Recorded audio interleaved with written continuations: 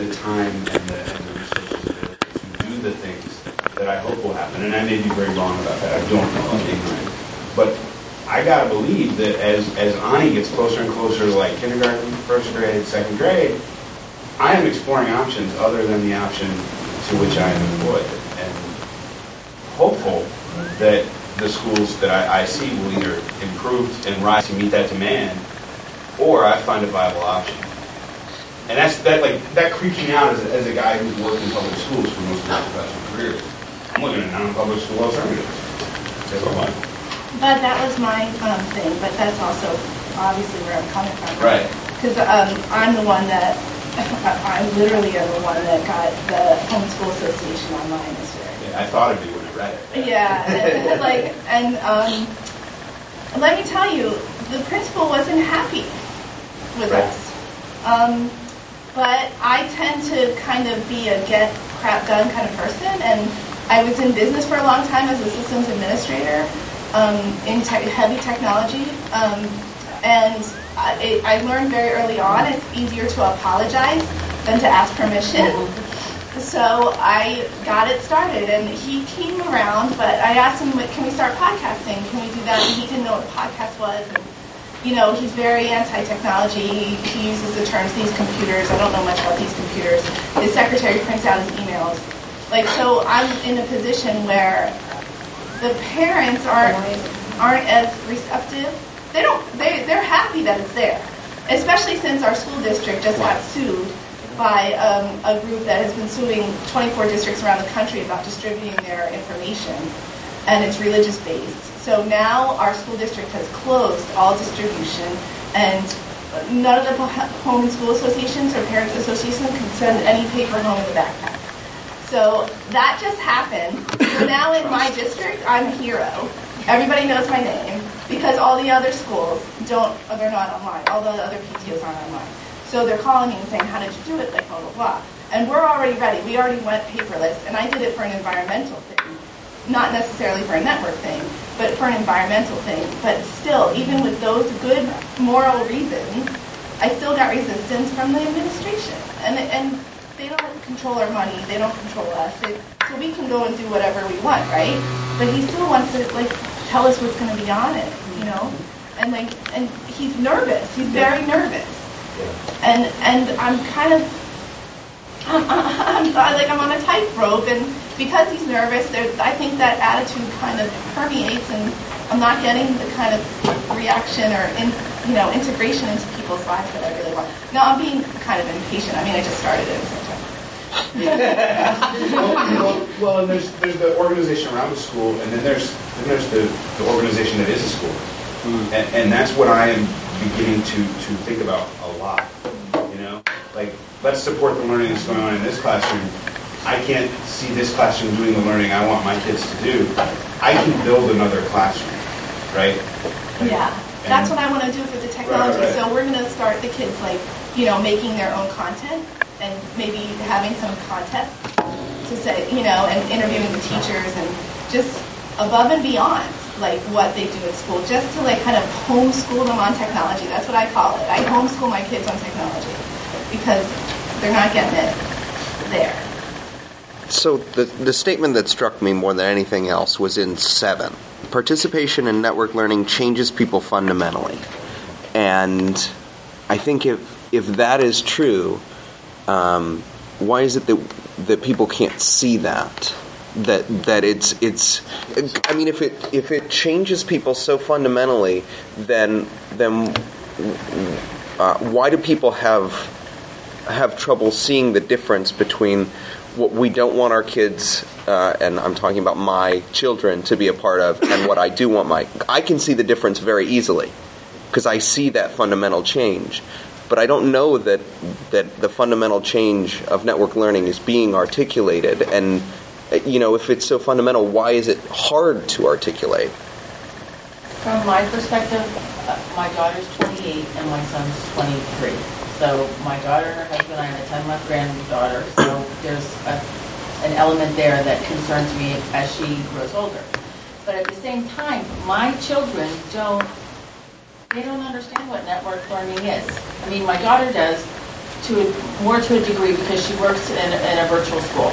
She's a guidance counselor in a virtual school. She understands that network piece. My son at 23, who just graduated from college, he understands Facebook. He's beginning to understand things like LinkedIn, and he's starting to now that he has started his job. But I don't think, Ben, that they see that in terms of learning, because they didn't get that when they were in school. They didn't get that in college. It wasn't part of, like, networked learning. Justin never related Blackboard to networked learning, or it wasn't a conversation. I mean, that's where the assignments were. That's where those things were. So I believe that you have a whole group of young adults who have small children. They don't get it. It wasn't part of them. And I see that in my kids' friends too. There's not an association there. And I don't know, maybe if anybody else sees that. But I agree. Having the two older sons and being in the elementary classroom, I would frequently, as I was starting to implement things, ask them, well, is your teacher doing this? What? No idea what I was talking about. And for me to feel that I was ahead of them on the technology curve when they were young and in college didn't make any sense to me. How could I know more about some of these things than they did? But they didn't get it in high school. They're not getting it in college. They're still doing groups in the classroom where they have to meet up in real time, face to face, to work on a project. And I said, well, use Google Docs. Use it. What are you talking about? For some of us who've been involved with this kind of thing for a while now, the networking, to the extent where I probably hear something from almost everyone in this room at least once a week, if not once a day, some of you once an hour or more often. Most of the parents in our school districts do not understand that level of being networked. They are not network learners in this sense that changes the fundamental way in which we learn. I mean, I've learned something from half the people in this room. Why do we have a Our problem parents haven't gotten there expressing yet. that? I mean, like, why do we have a problem if it's so fundamental? Because I feel changed by the process in which I learn. It is different than the process in which I learned in school. I feel, why is it that we have a problem expressing that? That fundamental change. I don't think it's a problem of, go ahead. Sorry. I don't think it's a problem of communication. I think it's a problem of experience, right? Yeah. How do you talk about, and I'm going to say a word that I'm pissed at right now. How do you talk about Twitter? Right? You don't talk about Twitter. You do it. Yeah. And then it makes sense. And then you can't imagine not doing it. Or fail to make sense. And I think there's a lot of, what's that? Or fail to make sense, as the case may I think be. in most cases, though, like you have this I've had this conversation literally hundreds of times, I think, if you count up the groups and do some division. Yeah. I can't really, I will try to explain it to you. It will go poorly. Yes. I will show it to you. You will do it. You will find me later and say, how did I live without this? This, and it's not necessarily Twitter, but this constant flow of information that I had some power over, right? You can't articulate that as well as you can experience it, I don't think. And I think that's the problem or the issue for me, is I don't know how to describe it without the activity. Even with the activity, it takes time to develop that. Yeah, but I can say that the sun shines down upon the earth and it touches the leaves and that energy makes the plants grow. Like, that is easier to explain, I think, right? And I don't have to go to the sun, which is really too bad. I don't have to go to the sun and fly down and then leave, right? But there's something, and yeah, you're right. A lot of conceptual things are really important to do as an experience. And so, yeah. But I look around in this room right now, how every single one of us has our laptop in front of us, open. We're dialoguing with others. We're networking. We're using our social networking tools, and yet we are not doing that in our classrooms. Sandy, when you talk about, you're doing this, but are your colleagues? Can you connect with colleagues under your roof? Right? It's not even just the parents that I'm talking about, the teachers in our schools. How many of them share that level of understanding and learning through the kind of networks that we're really talking about here? One of the things I keep coming back to is initiative. we've all taken the initiative, we're all early adopters. What prevents others from taking that initiative as well, from seeing, okay, I'm not reaching that student using this particular method. What can I do instead? I run into this all the time doing evaluations and struggling learners. It's like they're using the same methods that they always did. It worked for 20 years. It's not working for that student. So what are we going to do differently? I mean, how many people don't know about something as simple as text-to-speech for their readers who are well below grade level but need to access grade level text? But I think that you don't know what you don't know. And there's not a mechanism. No, it's not okay. There's no mechanism in place that really is trying to communicate those differences or those new things, because I think schools look at this as a control issue, ultimately. And it's very difficult to empower teachers to do. I just think from a getting through the day, and I know I'm speaking pretty negatively about the system, but I mean, it's just, I think that's just the way it is. From a getting through the day standpoint, without, any problems, without parents calling up, without, this. I think schools are very happy to let teachers figure this out on their own. And, if they come to it and they can show some good pedagogy around it, then fine. But we're not gonna rock the boat any more than we have to, because we're meeting AYP, or the schools that are. And the assessments that we have in place right now are allowing us to just do the same things that we've been doing for the last 50 years that we're really good at. It's a whole lot easier to keep the status quo than it is to deal with change that especially change that not everyone really understands and nobody can control. And I don't think there's anything particularly unique about the people in this room or the people at this conference. I mean, I think every person out there has a learning gene, But I mean, for some reason, I think these types of technologies, they got switched on for us in ways. Because I didn't get this from my school. I was teaching when I started blogging 7 years ago. It certainly wasn't my superintendent who said, "Hey, you heard about the blog? Why don't you check it out?" I don't think that happened to any of us in this room. We came to this on our own. We came to this because we wanted to learn something, or we found a different way, or we somehow connected to it. I don't even know if that scales. I was writing about that in my blog. But how do we deal with traditional parents? I think, how do I reach them? How do we bring them into the conversation? We got to write outside the box.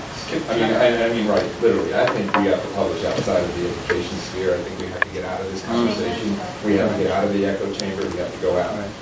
Those of us who have that, those connections or the capabilities have to do that. I have a suggestion. How you get them in the conversations? You invite them to a bar. Okay. Which is what we're doing. Which is what we're doing. Which is in my Twitter network. I noticed a parent of one of my students followed me, and I was curious. And she teaches at a alternative high school in a nearby town. And so I thought, well, this is interesting. And so we started to converse. And then I started to put pieces together. I had another guy who lives 2 blocks away who is a 30-year-old principal at one of the most impoverished elementary schools in New Jersey. He's amazing, lives in my town. Then I knew another guy who's in charge of the master's in instructional tech at a local university, teacher prep. Knew him. He's in my network. Okay. And a couple of other folks, they does curriculum at the district the next over. And I said, what would be fun? We're all talking online. Why don't we get together and talk face-to-face about what this learning means to us and how we could then take this into our school. And that's what I'll be, after lunch, Kristen and I are doing a session about that. But I really think that most people, you have to look for, I hate to use this expression because it's extremely unpopular, but you have to make a coalition of the willing. You have to find the parents that are connected, that want to get started, and work with them. We want the majority. We want to make a big impact, but you got to start somewhere. We had 5 people come to the first meeting. I don't know if we're going to have a second meeting, if there'll be 2 or 7, or what's going to happen, but we're doing it. And we're moving forward. And it was at a restaurant, and it was great. Can I ask you a question that ties into this very nicely? Because you're talking about building a face-to-face network, right? Yes. There are at least 2 people in this room. You're one. I believe maybe you're the second. There may be more. Who get paid to bring people to their body of work in order to share it with them, people who are not part of their organization, right? That's what you do. You build. Well, it goes both ways, because part of my job is to bring people into the fold and help contribute to our journalism, but another part of it is to get our journalists to understand that the public knows a hell of a lot more about whatever they're covering than they do, right, to put in Gilmore. And so it's about forging that conversation and forging that relationship so it's as symbiotic as possible, and it ends up creating better journalism that leads to better public discourse and better citizenship. And I think if I take journalism out of what you just said and put education in there, right? I mean, you've been building educational networks for a long time too, so I suspect that's there, right? Like, how do we in schools and organizations, how do we do that? Like, we've got a PR director, and I went in the first day I was on my job, and I said, look, here's what I think we can do. We can turn all this stuff on, we can do this, we can open these things up, you can literally talk to anybody, anywhere, whenever you want to. And he was like, so, you work for the IT department, right? Yeah. Could you help me open my email? You know, like, so how do we do that? How do we create those things in our organization? If you put a camera like that in every classroom and made what's going on in the classroom available to the community, my teachers union would sue me. And I'm not saying do that, but I'm just suggesting if you could in some way invite the community, the parents, into the classroom to perhaps even be a part of the education, the learning conversation that's going on, either through asking them to Skype in and talk about their vacation or their work, asking them to participate in evaluating students' writing, students' multimedias. You know, you invite them into the education part of the conversation, and they might get more involved. I have to disagree with you, David, because if I do that, my parents are going to say it's your job to teach them, not mine. I send them to school for you to take care of that. I did something very similar. We can't do Skype. I've tried it. In the classroom or school level? In the classroom. Inauguration day, we embedded a Cover It Live in our blog, and parents participated from home. I had 2 kids who happened to be out sick that day who participated from home. What grade? 4th. Probably 5 out of 24. It was the first time I've done it. Homework that night, they had to go home though and show their parent the blog. They had to have, their parents' job was to comment on the blog if they weren't there. And I've been thinking about doing that on a more regular basis during lessons. So you take away the issue of the camera, because I understand some teachers... Yeah, that was an exaggeration. Exactly, and I would be a little uncomfortable with it also. Even, you know, in here you're kind of like... But I think that the Cover It Live aspect allowed for that conversation. It was real-time conversation. Does everyone know what Cover It Live is, by the way? Yeah. Okay. Now, we all know. Did your principal know what you were doing? No. But I did have to get it unblocked that day, so the district level knows. All right, so I agree with you that a lot of parents are not going to. That's not their job. They're not going to do that. It's not only not their job. If some parents do, and if some parents start talking outside the classroom about what they saw happen in my child's classroom, not literally, but what they saw of the products that the students were producing, then they might become interested. But look, and how much of the digital divide do we... I don't think parents would watch it. I don't think parents would watch the stream, number one. If you just, I think the parents that matter the most wouldn't. Right. The ones that matter the most wouldn't. But I think you have to invite parents into the process. I mean, what I did when I taught Secret Life of Bees 7 years ago is I started a parent blog, a parent reading blog, to go along with it. And the kids hated it, because they'd come home from school and the parents would go, "Did you read chapter 7?" And they go, "Oh, Mom, please." But the point is you have to invite them. You have to take that stance. But then that begs the question, how many teachers are ready to invite parents into their class? Right? How many teachers feel comfortable enough to bring parents into the process of whatever they're teaching or whatever learning is happening in the classroom? And I still think there's a lot of teachers that are very uncomfortable with the idea of opening up the classroom, not only to people in school, but to people outside, And I mean, was that Cover It Live blog open to anybody in the world? It was actually through my PLN. I had teachers from around the country. And we had a class. Pardon me? Was that election day? Inauguration day. Yeah. And your parents... Were you there? I think you were one of my teachers who's like, "Come look what we're doing. We're doing Cover It Live." There's another Eric. Yeah, Eric's class was on That's there. so funny. Did your parents, so you actually made an assignment that said their parents had to check and comment on the blog? Mm-hmm. Do you know what I get? Now, they didn't, that was the assignment. Does every child do homework every night? No. So if they didn't do it, I said, What if they can't do it? And exactly. What if Now, they can't? I live in a district where, You would just assign an assignment that I can't access. well, that would be, You took That's what I hear all my the time. right to access to education away by giving me an assignment that I cannot that's- access. you can't, you It's could. risky. That's I mean, risky. You could. How You many? would. No. In Never. my district, half of how my many- parents could not access that. How many I know families, when my I was in district- school, did not have a set of encyclopedias at home? You I went mean, to the I'm library. sure when I was in You go to the school, public library. there were fewer parents with encyclopedias at home than parents with internet at home With internet. today. I agree totally, and you went to the library. That was part, I had homework assignments in grade school that was to do research on something, and I had to go to the public library. And you also give children time to do that in school using the libraries and the resources that they have. The teachers who are doing the research projects are taking the time to bring them to the libraries to use the computers, to the labs to use the computers, and the libraries to use the encyclopedias. There's no requirement that a child go home and have access to resources that we are not providing them in schools.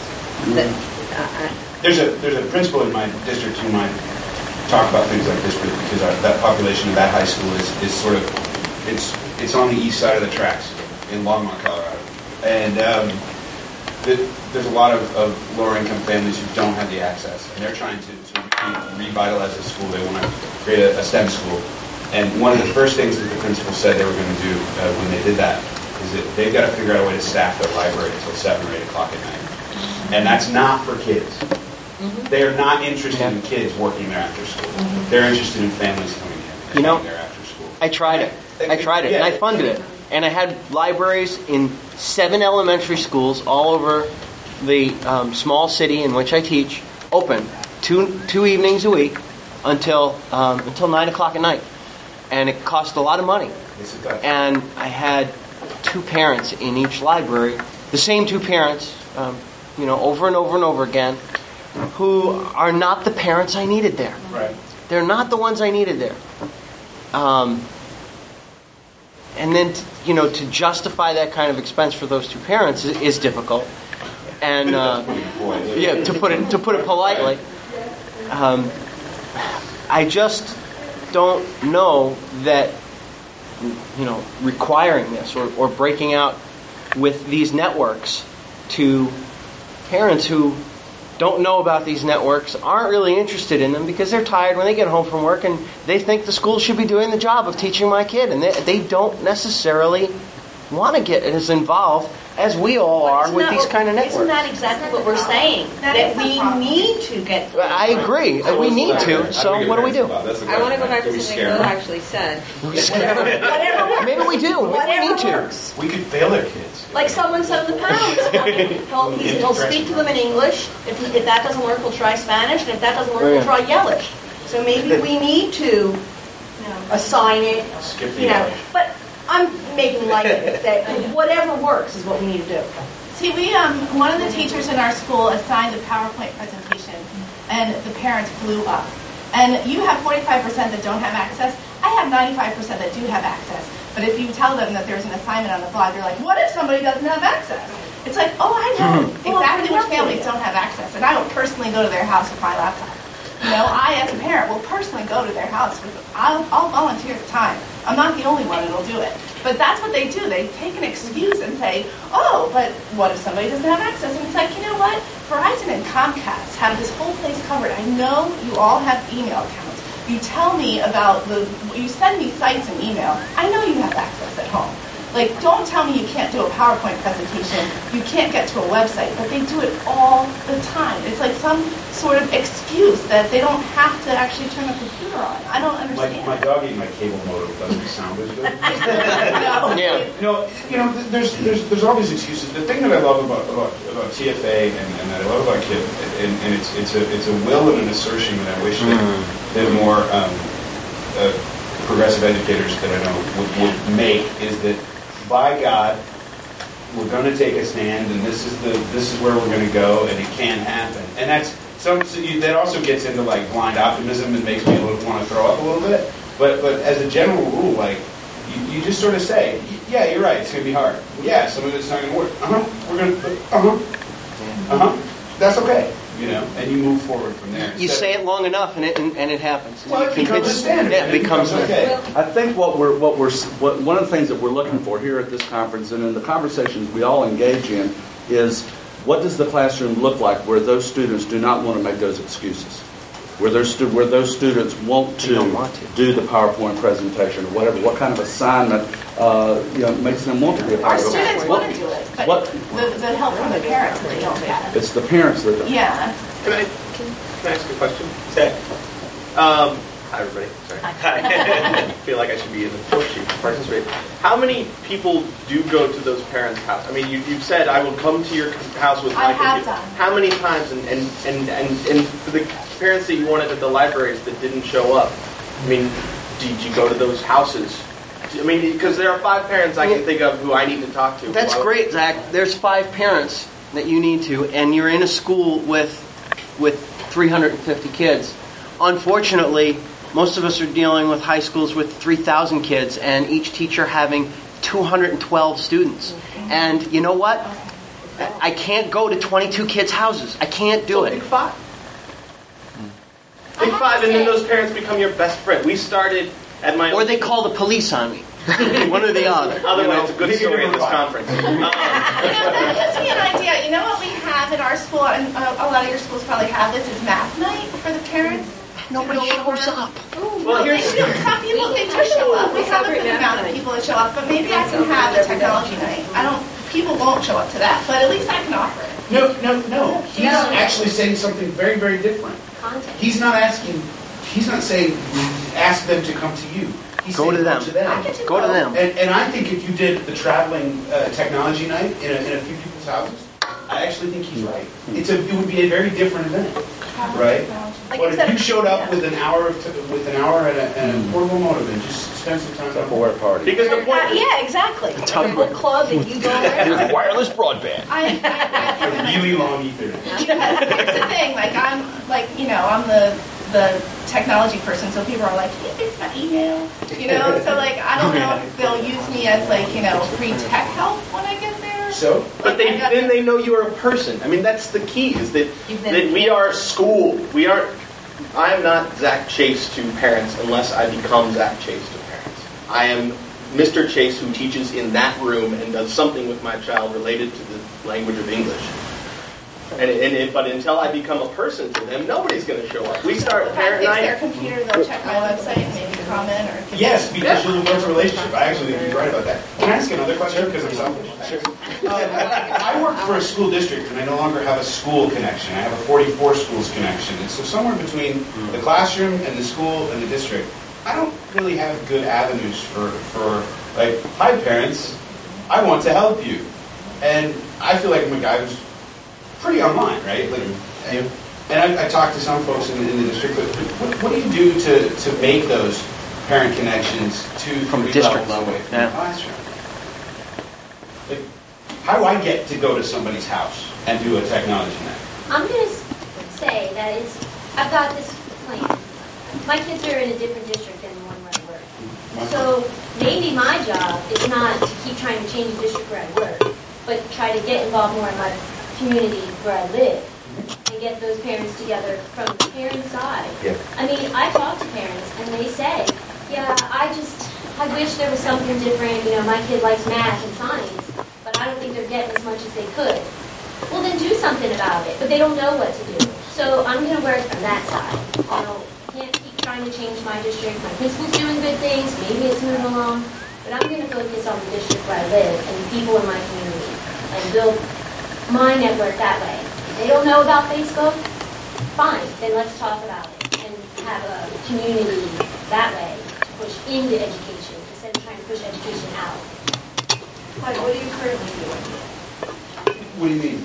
To connect with parents? I don't really have a charge in my day that says connect with parents. Well, no, I know. So my job is to connect with teachers. Right. I don't know, man. I teach classes. I'm in classrooms. Right. That's a good point. But I don't want them.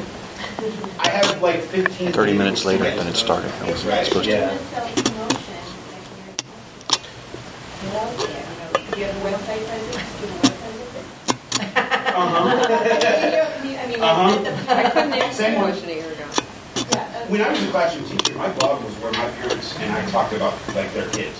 Like they would write me a comment and say, "I need to talk to you about Danielle," and I would email them back, and we would have a phone call. Like that was how I connected with parents, right? And now it's just doing that a large scale. But how do I go up and how do you just show up at like back to school and say, "Hi, I work for the IT department in the district. I'd like to talk to you in your home."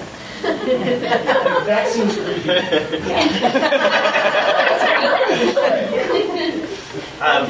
But I was talking about this last night.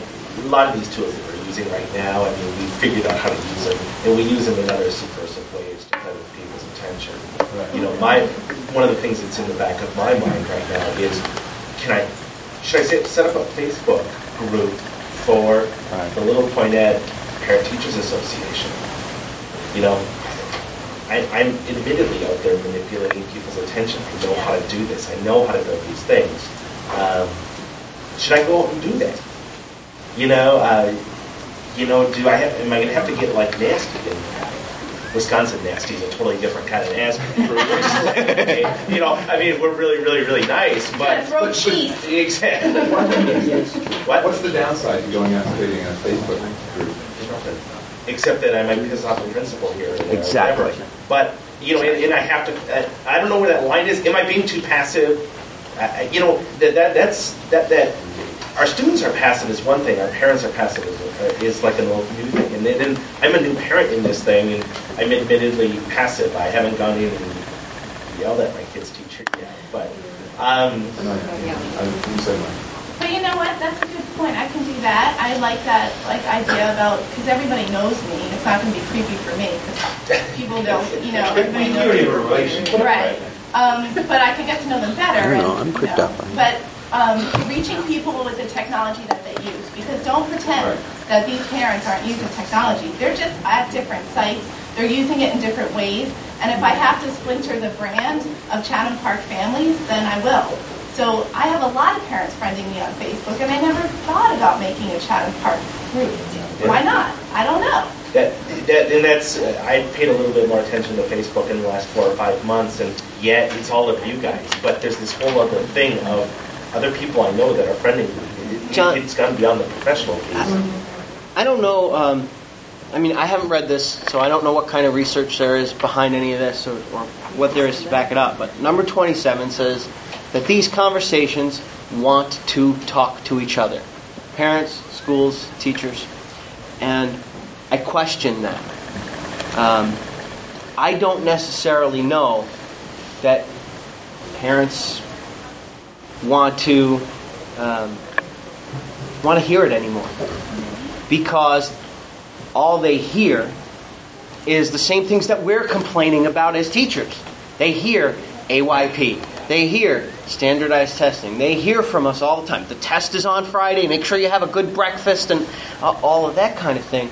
I don't necessarily know that those conversations, that they want to have them. I'm not saying they shouldn't. I think those conversations should be happening because I don't think that all of our parents really understand what it is that's happening in our schools.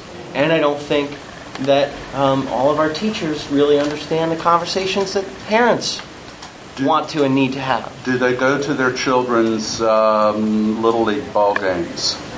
They do. Do they go to the piano recitals? They want to see their children performing. Perhaps one way of getting those parents in is to have a web presence, but have that web presence be a virtual museum of relics of student learning, exciting, interesting relics of student learning. And they want to see their children perform. We have avenues today where we could do that. I think so often some of these parents that we accuse of not wanting to talk have had negative experiences themselves in school and education. They've had negative experiences talking to their children's teacher because it's usually because their child's not behaving or not doing well. And it's like going to the dentist if you have bad teeth. You don't want to go. So we need to make it a little bit more positive and safer. And I think that that may mean doing something like a fun night or a book club with the parents or something where you can get them involved, where it's not pressure on them, where you're expecting them to do something or be something. I actually want to go back to something that Will said, and I don't often go back to something that Will said, so this is a big deal for me. I have to publicly say that. But It's being recorded. two things. One thing that before I do that, one thing that we found out about our actually, this is from my own experience as a member of the PTA and our PTAs in our school district and Bomber Boosters and all the rest of the organizations. The people who are running those are not necessarily the people that ever learned how to manage organizations. And I think that, for instance, the woman who's the president of the elementary PTA sat in my office and said it took her 3 years to figure out how to run an organization because nobody was there to help her figure out how to communicate, how to do this, how to run a meeting, how to vote. So part of it on my shoulders then became, okay, what do I have to do to provide the avenues for that organization, for those people to learn the skills? The other part of that is my own experience in the PTA with the 12 Angry Women, is who I call them, and I've called them that to their faces. The same 12, I have a lot of friends in the community. But which is the same 12 women who show up at the PTA meetings, who bitch that nobody else ever shows up at the PTA meetings, don't actually reach out to anybody else other than their same 12 people to participate. But that's a whole other story. But going back to, and what do I need to do actually as an administrator to help them get out of that hole that they dug themselves? Going back to something that Will said had to do with the teacher that doesn't want to open the door and or communicate. He was talking a little while, he started to allude to the teacher maybe doesn't want to actually communicate with the parents. Why aren't they opening the door? Why aren't they doing this? If I open the door in my classroom, I start communicating with parents are going to ask questions. If parents ask questions, I'm going to have to actually justify what I do, and if I have to justify what I do, I'm actually going to be found out that I don't know how the hell to be accountable for what it is that I'm doing in the classroom. Okay? So all of this goes back down to teaching teachers to be confident in their classroom practice, that every decision that they're making about teaching and learning is something that they will actually defend. And then once I'm comfortable with that, and I can go back and forth with a parent and explain something, get feedback from them, maybe change something based on something that they say to me, if I'm not confident enough to do that, I ain't opening the door to anybody. I agree with most of what you're saying there. Okay. But we don't let politicians get away with, you don't have to tell us about that legislation until later, right? We don't allow that to be an acceptable answer. I'm not saying they don't get away with it. Yet they get away with it all the time.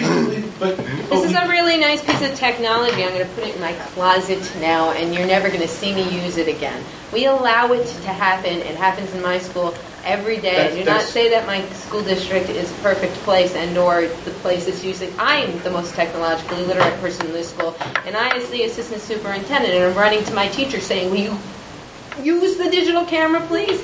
But teachers and the structure of education, we continue to allow it to happen. We as administrators allow it to happen. We as educators allow it to happen. We let people to make choices not to change. And we enable it. I completely agree with you. That's what I'm saying. Why do we allow it to be okay? What's different about a public employee of a public school and a publicly elected representative, right? The kids make it a little funky, but what they're doing is... You have tenure. No, I don't. Well, I'm you don't. No, the average classroom teacher does. The average classroom teacher does, and So it costs me $320,000 to get you out of the classroom. But how much does it cost for it to be a more public and open space? Exactly. So why? There's gatekeepers that you can't get past right now. Who are they? Let's identify them. Let's slay them. Right? You know what? I'm so behind that whole concept of let's slay them. Because the whole and again, kill the mothership may be a little extreme, but again, maim it. That's probably the thing I will take most out of the last 3 days is maim that mothership. And getting teachers to change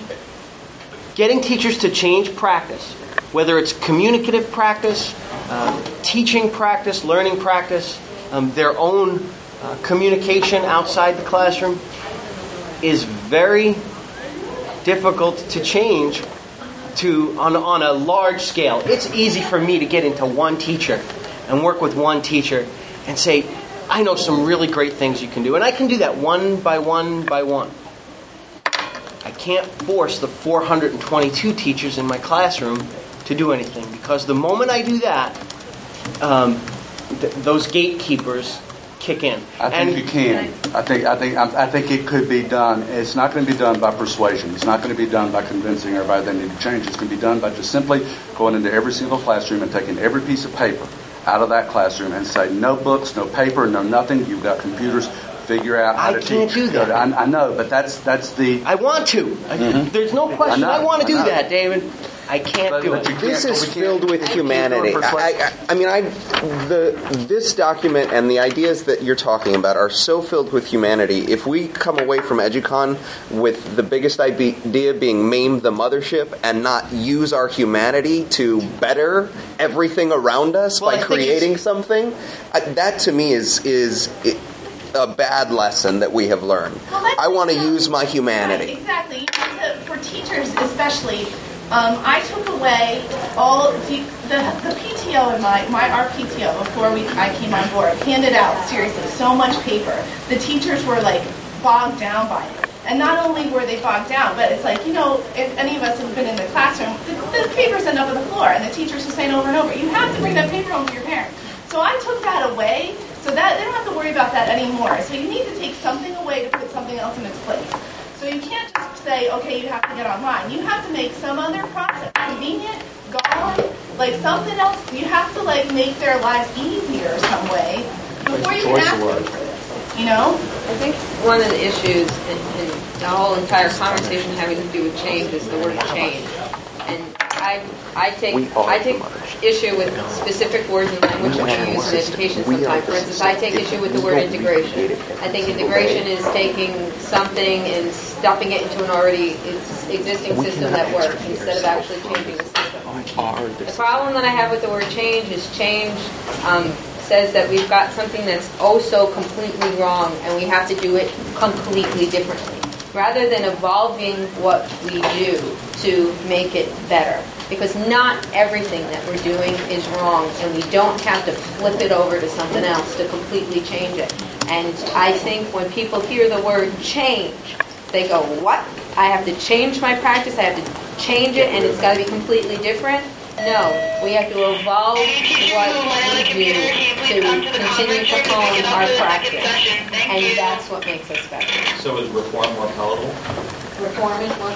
No, I like that integration word. I like that. Yeah. All the words have some pretty heavy right. So I don't usually try to make some sort of a large point of things because I'm not that bright. But I will do in this session say I can't fix all those other things. But there are two things that I heard today that I can go do. The first is figure out a way to get into a parent's house. You have that on tape, right? I got a crowbar. Wearing proper identification and okay, so never mind. The second is I can work to open up those classrooms, right? Open up the classrooms. It's probably not like getting kids into the classrooms. I can get to the servers in our district. What can I do there? Show what's available and let them provide you If they have purpose to run with it. On different days I do. My favorite is number 4. I don't really know what that is. I don't get it. It's meaning what we're doing online subverts, gets underneath all of these issues that we struggle with, about the administrators, the gatekeepers, all of that other stuff. I added into that hyperlinks subvert hierarchy. They hyperlinks enable us to reshape our own hierarchies. It's not just that it subverts it, but we become in control of it. But you don't have to go with a crowbar into your parents' house. It's a subversive thing, but if you can start using these things, start with your friends, start with people in the community, start with these things, and you know how we're knocking on each other's attention every day with Twitter. What happens when you start using these tools that we're using in this echo chamber with the people outside of it. And my question is still there, but we're not going to answer. Maybe it's the parents. Maybe we don't change all of the teachers. Maybe we don't change the students. Maybe we don't go after administrators. I'll let everybody else do that. My big question is, do I start talking to my parents? And Yes. Yeah. What? Administration? Thank you.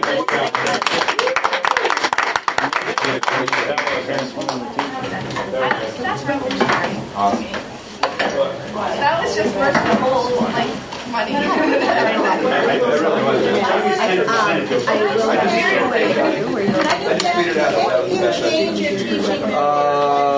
Having a machine there would be great. I appreciate